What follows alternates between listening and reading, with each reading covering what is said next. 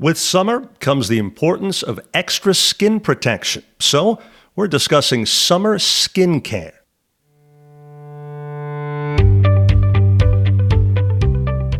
This is Memorial Health Radio, a podcast from Memorial Health System. Thanks for listening. I'm Joey Waller. Our guest, Dr. Janelle King. She's a dermatologist with Memorial Health System. Hi, Dr. King. Thanks for joining us. Hi, thank you. So first, just how common is skin cancer, since during the warmer months, that of course seems to be utmost in people's minds in terms of trying to do things to steer clear? Yes. So actually, skin cancer is the most common cancer in the U.S. and worldwide. 1 in 5 Americans, they state, will develop skin cancer by the age of 70. The 3 most common skin cancers that we see in our clinics are basal cell carcinoma, squamous cell carcinoma, and melanoma. There is some other rare types that we also see. But if you put all the cancers in the world in one basket, they would not equal the number of skin cancers that are diagnosed each year. Wow. Now, from your experience, why do you think that is? Do you think it's at least in part because despite the warnings out there, the tips, some of the things we're going to go over the next few minutes, enough people just still aren't heeding those warnings? Correct. I think the knowledge has progressed rapidly over the last, I would say, decade, but in years past, there was not a lot of knowledge or education on sun protection. So I'm very glad that we're in the time of more education and more kind of availability to sun protection. And skin cancer, am I right, can catch up to you decades later. It could be that you didn't have the right protection in your teens or early 20s, and you might not get bitten by the cancer bug until you're in your 40s or 50s or later, right? Correct.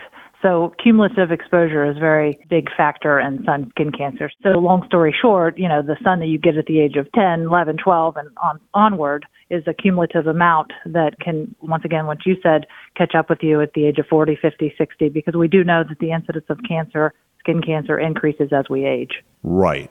So generally speaking, who's most susceptible to skin cancer? We know, of course, that those that are fair-skinned, unfortunately, like yours truly, are in that group. But overall, who else? Yes, you're correct. So fair-skinned individuals, because the melanin in our skin protects us from UV radiation. Individuals that have a lot of freckles, a lot of moles, blue-green eyes, obviously blonde, red hair. Also, family history is very important of skin cancer. Personal history is probably the most important. Older age, we just kind of discussed that. History of more or 5 sunburns rapidly increases the risk of melanoma. And also, once again, the cumulative UV exposure is really important. Now, what's that last thing you mentioned about sunburn? More than 5 sunburns increases the risk of melanoma greatly. So that makes me think to ask right away, what actually constitutes a sunburn, technically? So reddening of the skin, it doesn't have to be a blister or, excessive peeling. Just a little reddening of the skin is classified as a sunburn. How about when we hear the term sun poisoning? What brings it to that level? That's usually when people become very itchy, red, kind of swollen, kind of hive-like lesions present on the skin.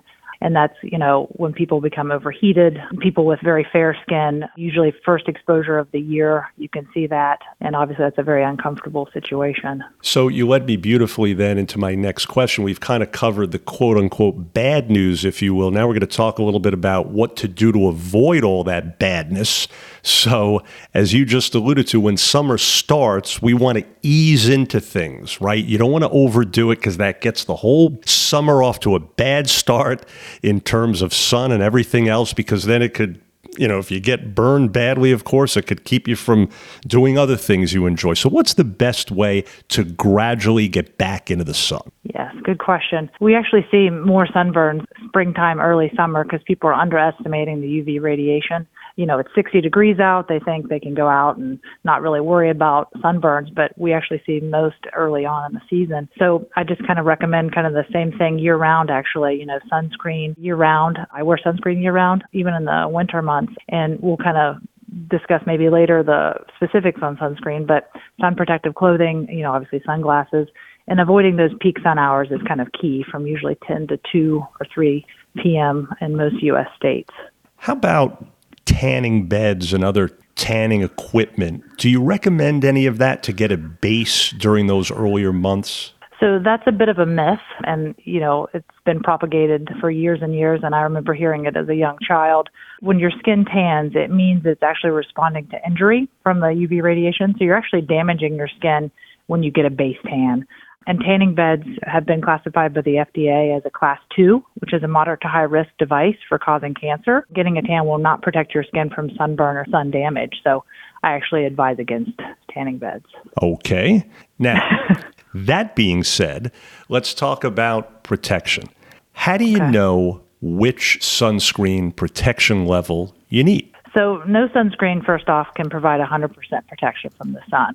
Some UV rays will still reach your skin. It's just impossible to get 100%. So an SPF 50, for example, provides about a 98% protection from the UV rays, while SPF 30 provides about 97% protection.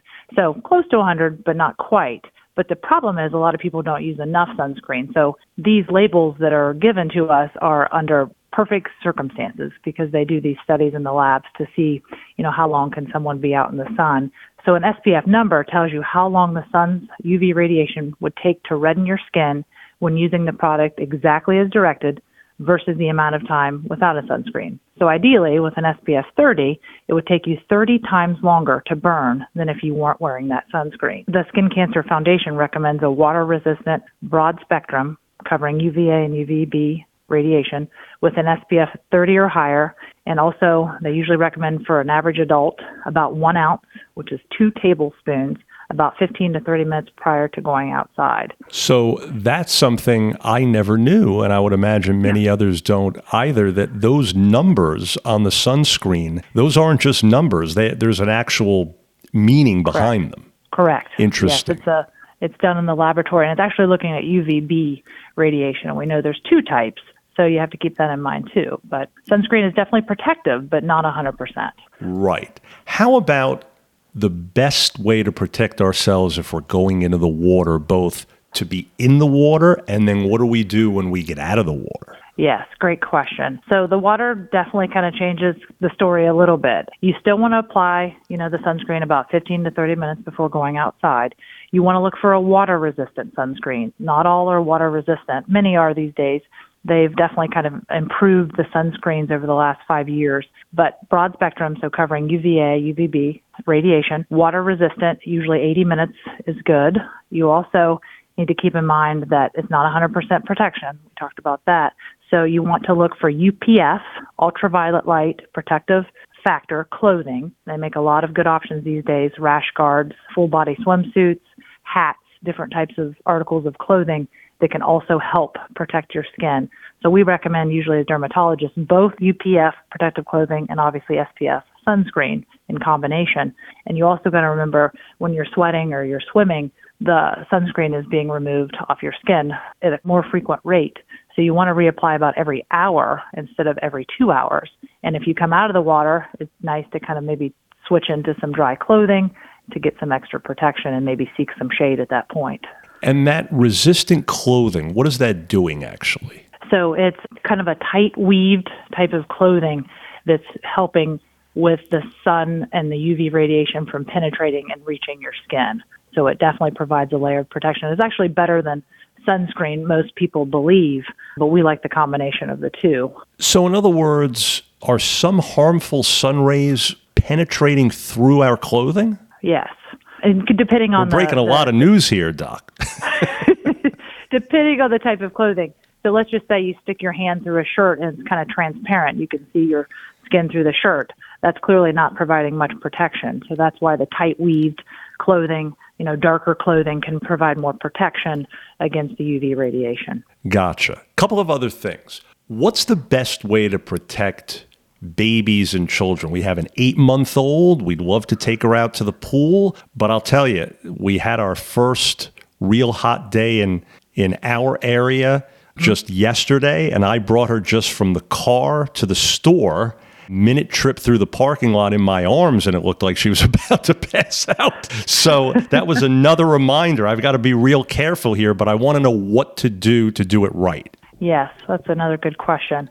The FDA and the American Academy of Pediatrics actually recommends keeping newborns and babies less than 6 months, I know you said 8 months, out of direct sunlight. So basically altogether kind of keep them out of the sun. And, I understand sometimes that's not 100% feasible, but you want to do your best. So you want to stay in the shade, use umbrellas, pop-up tents, stroller canopies.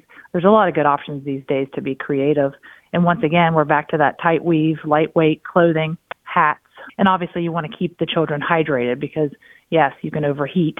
You can have heat strokes and things like that. So staying hydrated is very important. With my children, it's a little bit of a struggle now. Mine are 6, 7, and 11, but I used to put them in full-body swimsuits. I mean, you zip it up from the foot up to the neck, and I had, basically 85% of their skin covered just by doing that. It's a little bit more of a struggle now that they're older, but, basically try to protect their skin as much as you can. Full body swimsuits. And do they say on the front, my mom's a dermatologist? I think they should say that. Absolutely. Okay. And so at what age, finally, just to kind of sum up here, at what age and how often should all of us be seeing a dermatologist for a skin exam? Skin cancer, history, or not? Yeah, this can be debated a little bit. The American Cancer Society recommends people between the ages of 20 and 40 to get a professional skin exam about every 3 years, once annually, though they recommend at the age of 40 or older because, once again, the incidence increases with age. But there's many things that kind of go into that as far as other risk factors that you got to think about. So if somebody is immunocompromised or immunosuppressed, let's say a transplant patient, their risk of skin cancer is about 60 to 100 times higher than the average person. So someone like that would want to seek a professional sooner than later for a skin exam. Also, certain medications can make you more sensitive to the sun and sunburning. So those individuals, once again, might want to seek a dermatologist sooner than later. Also, family history, once again, plays an important role. If there's a strong family history of melanoma, then someone would likely want to be seen before the age of 20. And there's also genetic mutations that can increase one's risk of melanoma and some other types of skin cancer. So that also plays a role. We don't see a lot of skin cancer in young people, thank God, because that's not ideal to have to treat skin cancer in young individuals, honestly, at any age. But a child is, a really kind of unfortunate situation. So we don't see a lot of that, but we do know that the incidence of skin cancer increases as we age, and the risk of cancer drastically increases mid to late 20s compared to the teen years. So when patients ask me if they have no other kind of risk factors, I usually tell them, late 20s, maybe early 30s, as long as there's nothing concerning them prior to that is a good time to be established. And then I usually kind of recommend, based on my findings, whether they come back in a year or 2 years at that point. Gotcha.